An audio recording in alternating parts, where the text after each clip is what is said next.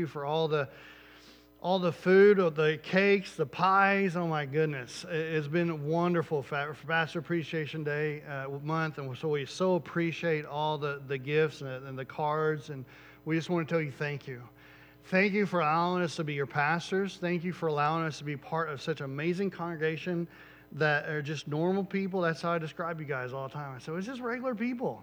Just regular people who like to smile, who like to have fun, and who are easy to get along with. I mean, that's you guys. And so thank you guys just from the bottom of my heart for allowing Melissa and I to be your pastors. You don't know what it means to us. We're humbled that you guys even want us. And so we're every Sunday I show up to church, I'm just thanking the Lord that I get to be a part of such an amazing congregation. So thank you.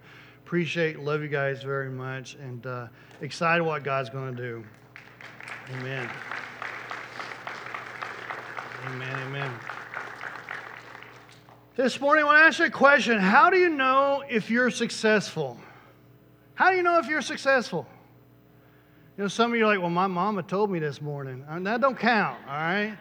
I love your mama, but that don't count if she told you you're successful, right? You could be living in a basement at 45 years old and your mama's going to tell you you're successful. You might not be at that point. I'm just saying. I'm just putting it out there. Don't want to offend nobody. But so how do you know? How do you know if you're successful or not? You know, in a job setting, if you have a job, you're working a job, you have kind of qualifiers that you know if you meet these standards that you're successful. Some of you have quotas. Maybe if you have a certain quota to do this many things at this amount of time, you're successful. So you know this to be true. At school, those of you who are in school, you know, you have the standards. Maybe your teacher put a rubric out for you. You got to follow that. Make sure you get all the points for that assignment, whatever it may be. In a marriage, how do you know if you're successful or not? Right? Come on. As a Christian, we're walking this Christian life. How do you know you're successful as a Christian in this life? I mean, what do you guys think?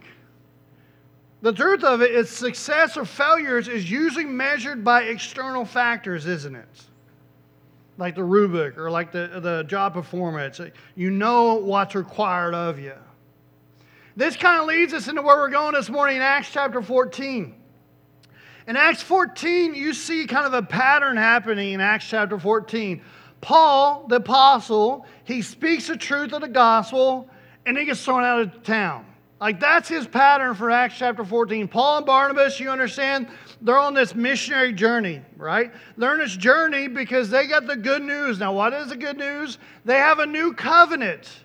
Remember the old covenant? You had to be a Jewish person to be accepted, to be right? Well, Jesus came and brought this new covenant, and it means that everybody qualifies. That means when He died on the cross, He rose from the grave, that means you and I can be part of this new covenant. Something we've never had access before, right? And now we're part of this new covenant. It means we're accepted. It means we're good with God. It means He died for our sins, right? And so now, here's Paul and Barnabas. They're going throughout all the lands telling people about this new covenant. Telling the Gentiles. Remember, the Gentiles were considered unclean, filthy people. They now have a new covenant. I mean, this is earth-shattering news. And so here's Paul and Barnabas. They're going throughout the region telling everybody the good news. And of course, we know the Jewish people this time, some of them didn't like this, right? Because now they're no longer the favorites. Now the thing they had, that special thing they had, now is available to everybody.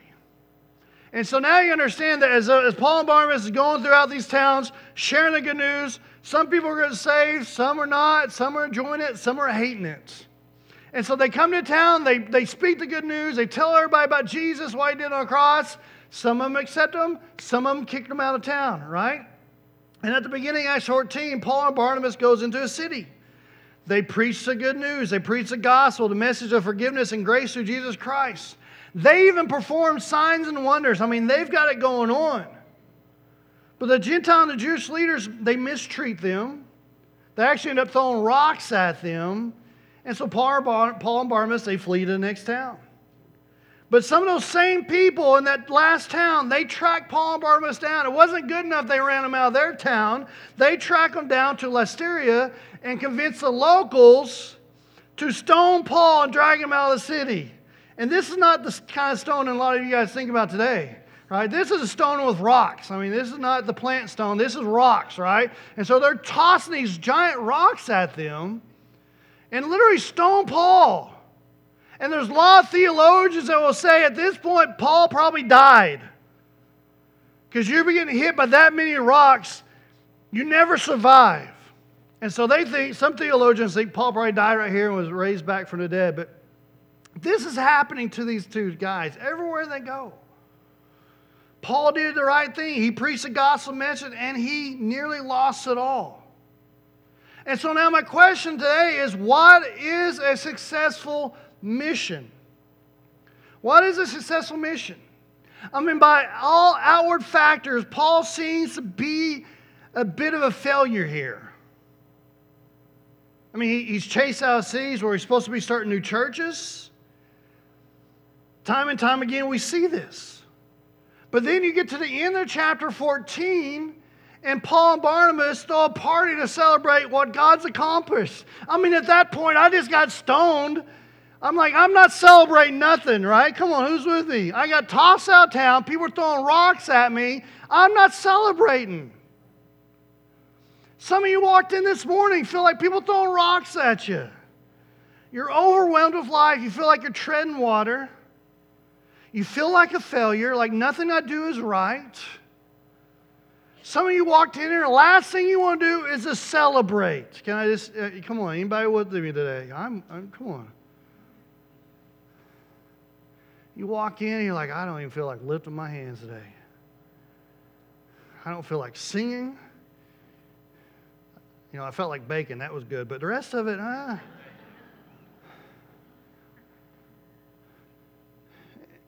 because we feel like failures a lot of times. These guys, by all outside factors, they look like failures. But here they are, they're celebrating. Right? In chapter 13, we see they went to Antioch where it all started. But look how it ends in verse 27. Let me just show you in Scripture how it ended in verse 27. And when they arrived and gathered the churches together, they declared all that God had done with them and how He'd opened a door of faith to the Gentiles. I'm like, what? Because that's not what I just read. But here they are, they're celebrating what God had done. I think if we can understand what makes our missionary effort a success, it's going to help us assess how we're doing in life. And how we maybe not judge things by all these external factors, but maybe judge them in the light of eternity. How we're doing in life. I mean, our mission, what's our mission again? Our mission, your mission, is to tell our story. It's that simple. To tell your story. What do I mean by that? I mean, tell your story of what Jesus has done in your life. Like, I was this way before I found Jesus. I was a mess. I was making the wrong decision after wrong decision after wrong decision. And then I met Jesus, and now all of a sudden, I know what grace is. I know that there's somebody that loves me. In fact, of all my bad choices, there's someone who loves me. I know I was this way. I was a very angry, bitter person before Jesus. After Jesus, I love life. I know I had this addiction. I was bound. But after Jesus, I found freedom. And so what is our mission? We have to tell our story. You tell your story because others can relate to that story and they see Jesus through you. And so that's what our mission is to tell our story. Let others know the good news of the gospel. Let others know that there is freedom. Let others know that there is forgiveness, that there's grace, that there's mercy, that there's a God that loves them and wants a relationship with them. That's what we're to share.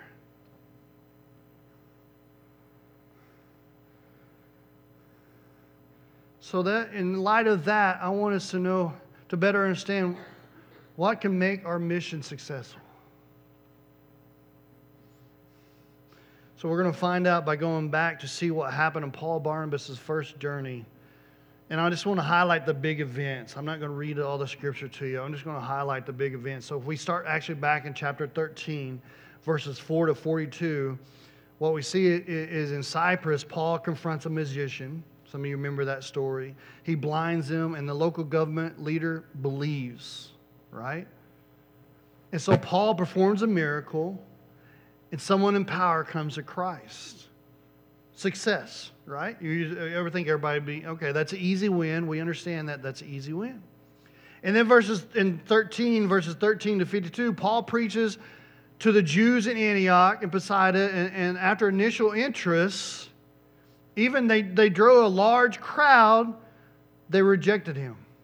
Some of the Gentiles believed, and the word spread, and the leaders decided to drive them out, right? And remember the end of the story that Paul and Barnabas shake the dust off their feet, and they said, we're leaving this place. So on that one, that's kind of questionable. He saw a little bit of success, but then he saw a lot of, it appeared to be failure, right? I mean, some people came to Christ, but they were driven out of town, you know. And so then we get to Acts 14, 1 through 7. They come to Iconium. They preach, and both Jews and Greeks believe, but unbelievers poison the majority against them. They persevere for a while, but again, they end up leaving, right? Again, some people came to Christ, they got chased out of town. Success, failures, I don't know. What do you think? Then we get to verses 8 to 18. They go to Lystra, and it's a small city. Paul heals a crippled man. He thanks Paul and Barnabas, but then they get mistaken identity. People think this is Zeus and Hermes, and they start worshiping Paul and Barnabas, and they tear their garments. And instead of them knowing the one true God, these people think they're their God. And so we see a miracle healing, but we also see confusion, right? And so then again, success or failures. You know, Paul unintentionally attracts false worship to himself.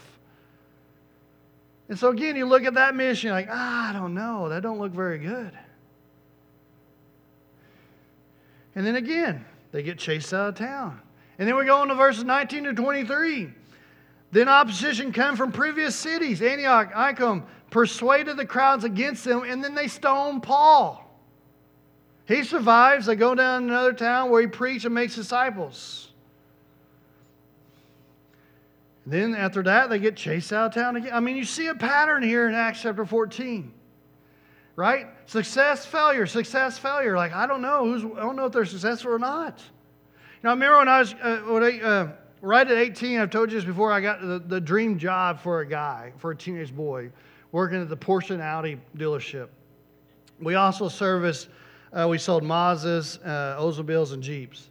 And I remember one of my jobs, part of the job was we get a carload of new vehicles, brand new vehicles. We take them across the street. We had a building over there a lot, and we just line them up, and you go through them, right? You go through them. You had to install a couple of things, but you had to do a checklist, make sure they were right, everything's good, then they go into inventory. Brand new vehicles, right? Very simple. However many cars, so we put this security system on there, and this is old school, where you had to put like a key fob into the deal, and it would allow your vehicle to start. So we had to install those on the cars, then they could get processed in new vehicles, right? Just a car salesman upselling is what that was. But anyway, so we got paid by how many of those we put in the cars, right? And so that's a big deal. So you did 10 cars, you got paid for those 10 cars a day, right? One day, I'm there, my buddy's there, and we have this mule that we drive back and forth, we tow cars with and do all that. Guys being guys, right? I thought I would show off a little bit. I'm at the front of the warehouse. I was talking to my buddy, I was like, watch this. I just floor it in reverse. Unbeknownst to me, there was new vehicles behind me. Brand new vehicles. That mule pancaked the front of one of these vehicles. And the hood just went like a ukulele or whatever you want to call it. I mean, it was not a good thing. Called in the office. I'm like, okay, that one's going to count against me. Right? I mean, that's obvious failure, right? Obvious failure. They can no longer sell this car as brand new. Like they got to take it to a body shop, fix it, and then they sell it as used car. Somebody got a great deal, I'm just saying. I helped somebody out early in my mission in life. But I mean, that was obviously a failure on my part, right? I mean, there's no argument around it. I failed. I did not feel successful that day. But Paul and Barnabas, they go through all these trials, and then we get to verses 24 to 28, and they return to Antioch, and they celebrate. I'm like, I got ran out of how many towns I lost track of. I got stoned. I don't feel like celebrating. And so you got to ask the question, was this missions trip a success or failure? I mean, how do we as churches typically measure success? I mean, in the church world, it usually goes by the 3 B's, right? Budget, building, and bodies. That's usually what people measure, right? You get a group of pastors together, and the first question is like, how many are running? You know, that's usually the first question, right? And then I even, was there some pastors there, they were like, hey, what's your budget? I'm like, what? What kind of question is that? But that's how it's kind of measured in the church world.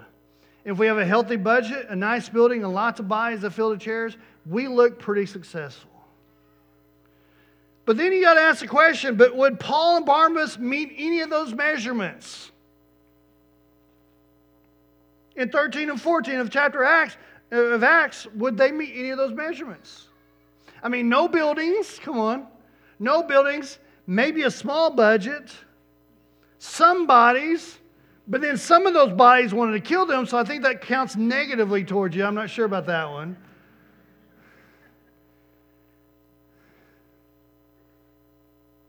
So were they success or failures?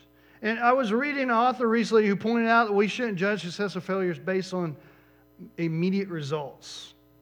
Rather, as believers, its significance is only found in eternity. I think this is where we get ourselves in trouble in our day-to-day life, is success or failures. We feel like a failure when this happens. We feel like a failure when maybe we got laid off. We feel like a failure when maybe that relationship didn't work out. We feel like a failure when our budget is hit the below the bottom line and we're just flailing right now. A lot of times we measure success and failures based on the world standards. Success is having that 3-bedroom, 2-car, garage, house, combo, whatever.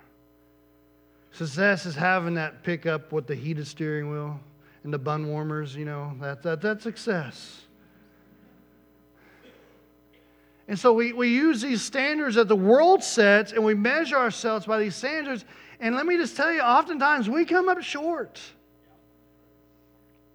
Paul and Barnabas, if you would have measured them against the world standards, they would have come up failures. This in the church world, as missionaries, they'd probably pulled them off the field by now. But yet, when we start measuring in light of eternity, that changes things, doesn't it? That changes things. That changes how we react. That changes how we respond.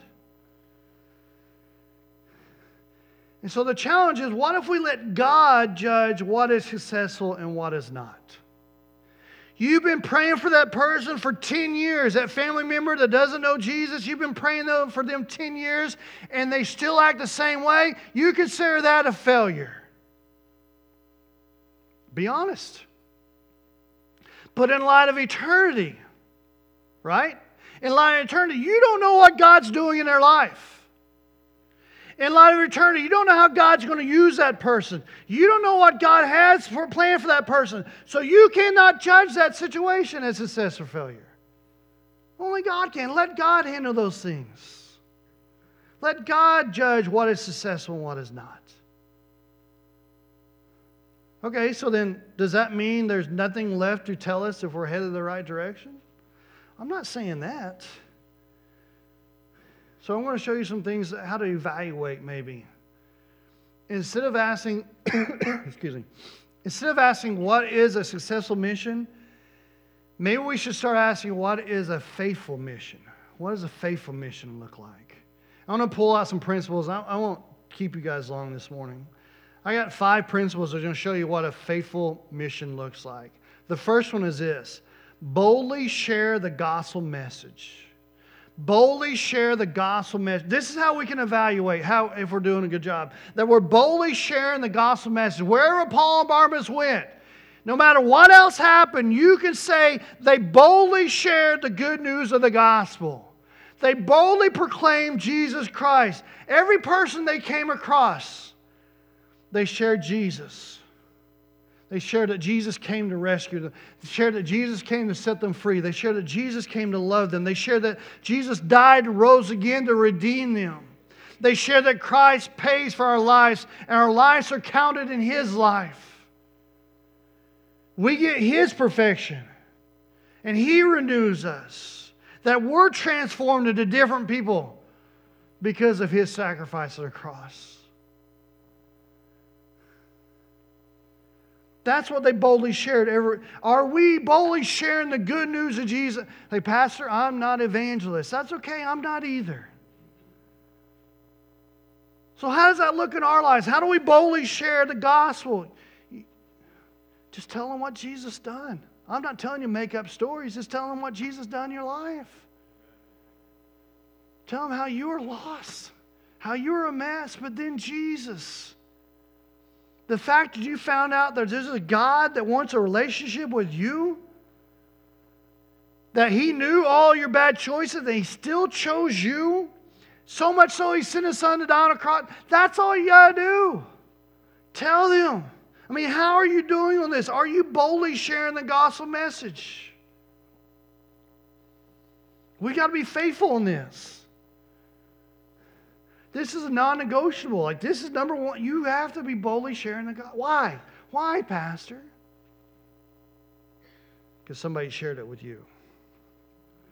Somebody gave you this amazing gift. I mean, this amazing gift. And then it's for you to pass on. Right? It's like your favorite restaurant. You guys got a favorite restaurant? Like Melissa and I have, like, one of our favorite date spots is Karai Ramen. If you don't like ramen, it's not like a microwave ramen. It's not like the college, a 25-cent pack of ramen. That's not what I'm talking about. We're talking bone broth.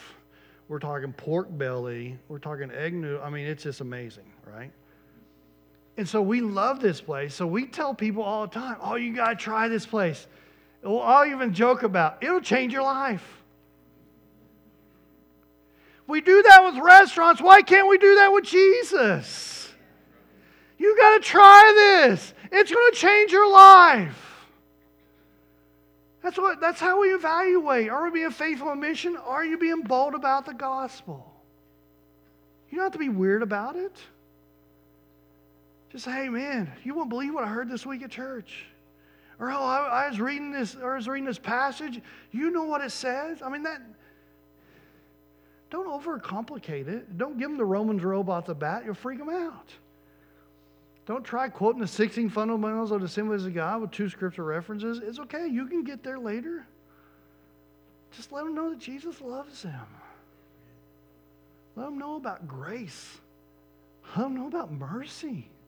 The things this world does not tell you about. This world does not offer grace and mercy and freedom. Boldly share the gospel. All right, what makes a faithful mission? Second, enduring on mission despite opposition. Enduring on mission despite opposition. I mean, Paul and Barnabas, they faced so much opposition. They faced a magician. They faced the Jews and the Gentiles, wanted to stone them, chasing them out of cities. In Acts, it even says some people poisoned other people's minds about them. I mean, Acts chapter 14, verses 2 to 3 says this, but the unbelieving Jews stirred up the Gentiles and poisoned their minds against the brothers. So they remained for a long time, speaking boldly before the Lord. I mean, have you ever had someone else poison minds against you? I think all of us have, right? It's not a pleasant thing. And yet Paul and Barnabas endured because they cared more about sharing the good news of the gospel than what people were saying about them. They faced opposition, but they knew that in light of eternity, that was nothing. That mattered nothing in light of eternity, that they faced a little opposition right now. Remember we did a timeline? Say from that wall to that wall is a lifespan, your lifespan, okay? And then, so this is your timeline. I messed it up. The timeline from this wall to that wall, right? Your life here on earth takes about this much of that timeline. And then you have all eternity. So this little much to face some opposition versus eternity, that's what we're talking about this morning. That yeah, we might face a little opposition. Yeah, people might start avoiding us because you talk about Jesus a little too much. But guess what? It's okay. That's what we're called to do. Tell our story. Let them know Jesus loves them. Let them know there's mercy, there's grace, there's healing, there's freedom. We can endure for a little bit because we got eternity ahead of us. So yeah, we may face some little opposition. Oh, but it's so worth it because we have eternity before us. And so we keep sharing the good news. We keep enduring. We keep on mission. You know, there's a story in this book called Micah for You. And in it, the author tells a story about two men. They're both convicted of serious crimes. They're both given long sentences. As they began their time in prison, one prisoner was told his wife and son had died while he was in prison. The other knew that his wife and daughter were still alive. And so how do you think that affected their experience in prison? Well, the one who found out his wife and child died, he lasted a couple years, then he passed away in prison. But the one that knew his wife and daughter was still alive, he endured the harsh condition of the prison and was freed 10 years later and reunited with his family. Why? Because he knew. He knew they were waiting for him. He knew there was something more beyond the trials, beyond this opposition, beyond all the junk. There was some goodness over there. That's what we know. That's why we endure. That's why we share the good news. That's why we share the love of Christ. That's why we love people even when they're not friendly to us. Because that's what we're called to do. We're called to show grace to those around us. We're called to smile. Come on, all you non-smilers in here. You're called to smile. You're called to share the joy, share the love, even in face of opposition. There will be some people who don't want your smile that day. That's okay. You keep smiling. Because you know there's something better waiting for you. They know that there's eternity, there's heaven waiting on us. And we do these things because of that. I mean, what could you endure if you knew that the Savior of mankind had risen from the grave and one day you'd be soon united with Him? Come on. You could endure anything. So we endure on mission despite opposition. Number 3, and I'm going to hurry. Humility in self, but confident in spirit. Humility in self, but confident in spirit. Even though Paul and Barnabas got rejected, Acts 13:52 says they were filled with joy and with the Holy Spirit. They were filled with joy and filled with God's Spirit.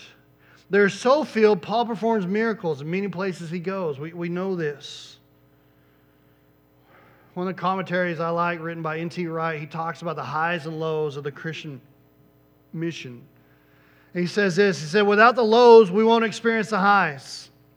Without the rejection, the opposition, the suffering, we're never going to cry out so much to God that He gives us signs and wonders. He writes this, he said, we don't see God work because it's more comfortable to stay in the safe middle space where we don't ask too much of God and He don't ask too much of us. Come on. Anybody in that middle space? Listen, I just want to punch the spiritual time clock, God. You know, I'm good where I'm at. I'm not asking for no big miracles. You don't ask for no crazy stuff from me. We're good, all right? We got a good understanding. I'll go to church. I'll give tithes. I'll do all that, but I'm not there talking to my neighbor. And so we stay in this little safe space in the middle. But what if we set no expectations for ourselves or others, but we set high expectations for God? So how do we have humility in ourselves but confidence in Him? It's very simple. We pray. We pray. Every day you're just having a conversation with Jesus. You pray and then you read the Word of God. The more you pray, the more you read, the more confidence in Him you're going to have. And the more you know all He's done and how little you've done. It kind of helps put us in our place at times. That's how we grow. The fourth thing, seek the kingdom of God, not the 3 B's. What matters most is the kingdom of God, not bigger buildings, not budgets, not more bodies. It's the kingdom of God. Paul and Barnabas planted churches, and then they moved. They planted a church and then moved. They're not interested in building empires, but God's kingdom. Can I just tell you, we told you this many times, there's 11,578 people within a 20-mile radius of Brighton that do not know Jesus. 11,578. That's why we have to be more about the kingdom of God.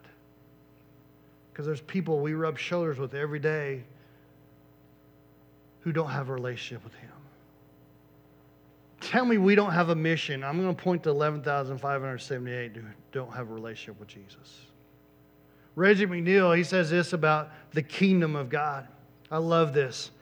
He says, the way of the kingdom is a spirit, an attitude, and a life that honor God and allow us to serve as collaborators with Him in helping others experience the life He intends for them. That's the kingdom of God, right? An attitude, a life that honors God and allows us to serve as collaborators with Him in helping others experience the life that God intended for them. That's the kingdom of God. That's our job. That's our focus. Helping others experience what we've experienced. And then lastly, fifthly, I'm going to wrap this up. I'm going to go ahead and ask Riley if she can come back to the piano. The worship team, can you come on up? The fifth one is discipleship. Before Paul and Barnabas headed home on their missionary journey, they're going to risk seeing some of the churches they had planted one more time. They're going to go back through the cities who rejected them, the ones that stoned them. Why? Because they want to make disciples. They want to raise up those. Look at it in chapter 14, 21, 23. It says this. When they preached the gospel to the city, they made many disciples. They returned to Lystra and Iconium and to Antioch, strengthening the souls of the disciples, encouraging them to continue in the faith, and saying that through many tribulations we must enter the kingdom of God. And we had appointed elders for them every church, and with prayer and fasting they committed them to the Lord in whom they had believed. What are they saying? They're saying it was not easy. But they suffered during the mission, but they're rejoicing. Again, it was not easy. They suffered, but they're rejoicing. Now, I know people get nervous when I say things like, let's raise up disciples. You're like, Pastor, again, that's not my cup of tea. You know, I'm not a theologian. I'm not a minister. I'm not making disciples. That's what we pay you for. Some of you are like, well, I don't know where to start. I don't know enough Scripture. Don't overcomplicate things. Make disciples, what does that look like? Have a cup of coffee with somebody. Every one of us can do that, unless you don't like coffee, and I'm sorry. You don't know what living is. Have a cup of coffee. I sit down. And what you do during coffee, you just tell them what the Lord's been doing in your heart. Say, man, the Lord's been really working on me. Let me show you some of these verses that He showed me lately. I mean, it's so cool what God just... That's making disciples. You get together and you just talk about Jesus. Say, you'll never believe what I heard this Sunday at church. That Zach was 6'4". There's no way Zach's 6'4". You just start a friendship with somebody. That's making disciples. Jesus, how did He make disciples? Literally walked with His buddies. Walked with His buddies. Showed them how to love people. Come on. You having that coffee? The way you treat that person serving you that coffee, guess what? That might be a witness, that person you're sitting with. They're like, oh, why is he so nice to that person? You're making disciples. See how easy that was? Over coffee. It's not a challenge. Don't overcomplicate something. Just hang out. Just tell them what God's doing in your life. Share something about your read. That's making disciples. So let me turn back real quick. What are the 5 principles of a faithful mission? Boldly sharing the gospel. Enduring on mission despite opposition. Humility in self. Confidence in the Spirit. Seeking the kingdom. And discipleship. As we look at these principles, it redefines trying to be successful and trying to be faithful. Trusting God with results. That's it. Trusting God with results. All these things, you're planting seeds. All these things, you're just trying to be faithful. You know what all these things require? God to move. You're not in charge. Hello, some of you need to hear that this morning. You're not in charge.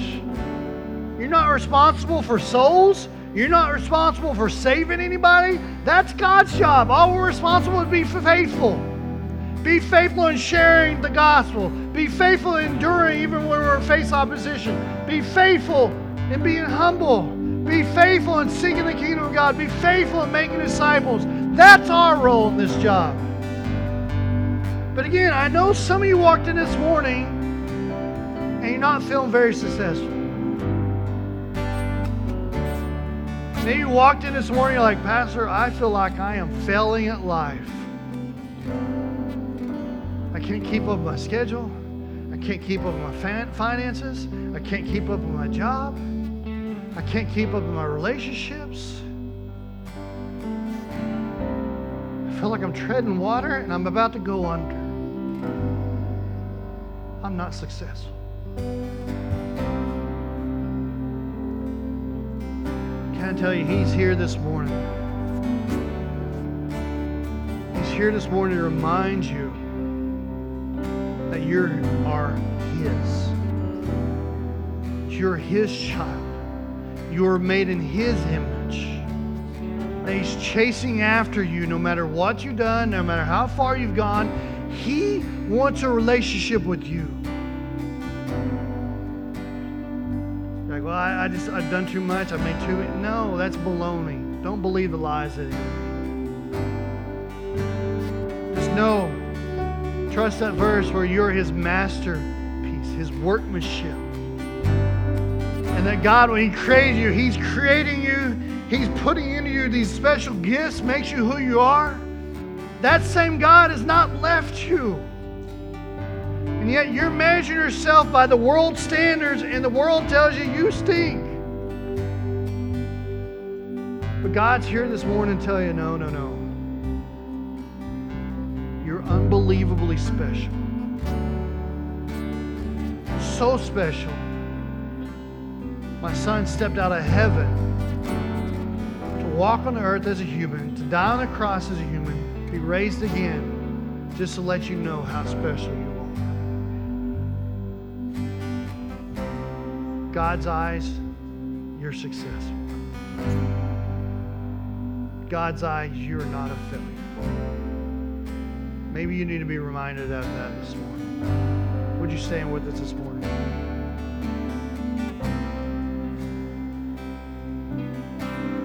If you asked the Jewish leaders of the time, was Paul and Barnabas a success or failures? They would say, without a doubt, failures. Come on. The people of the day, the religious experts, would have said Paul and Barnabas, failures. But we're standing today on their shoulders. We're in a church today because of Paul and Barnabas. You think they saw that in that moment? No. That's why some of you are judging by the world standards at this moment. You don't understand what God's doing. how God's moving, how God's working. If you've been praying for somebody for 10 years, don't stop praying. You've been praying for that spouse, that loved one, that they would get a hold of Jesus, don't stop praying. Pastor, I'm a failure. No, don't stop. Don't stop, don't stop, don't stop. This morning we're going to close. We're going to lead us in a song. If you walked in here, you feel like a failure. Like, I'm just tired. I'm tired. I'm tired of trying. I'm tired of treading water. I'm just tired. I'd like to invite you down to the altar. I'd like to pray with you. I know God loves you. I know God has not given up on you. God does not think you're a failure. And God wants to remind you of that this morning. So if you find yourself in that spot, would you come join me in prayer? We'd love to pray with you. I want to ask the worship team to lead us in a song before we dismiss.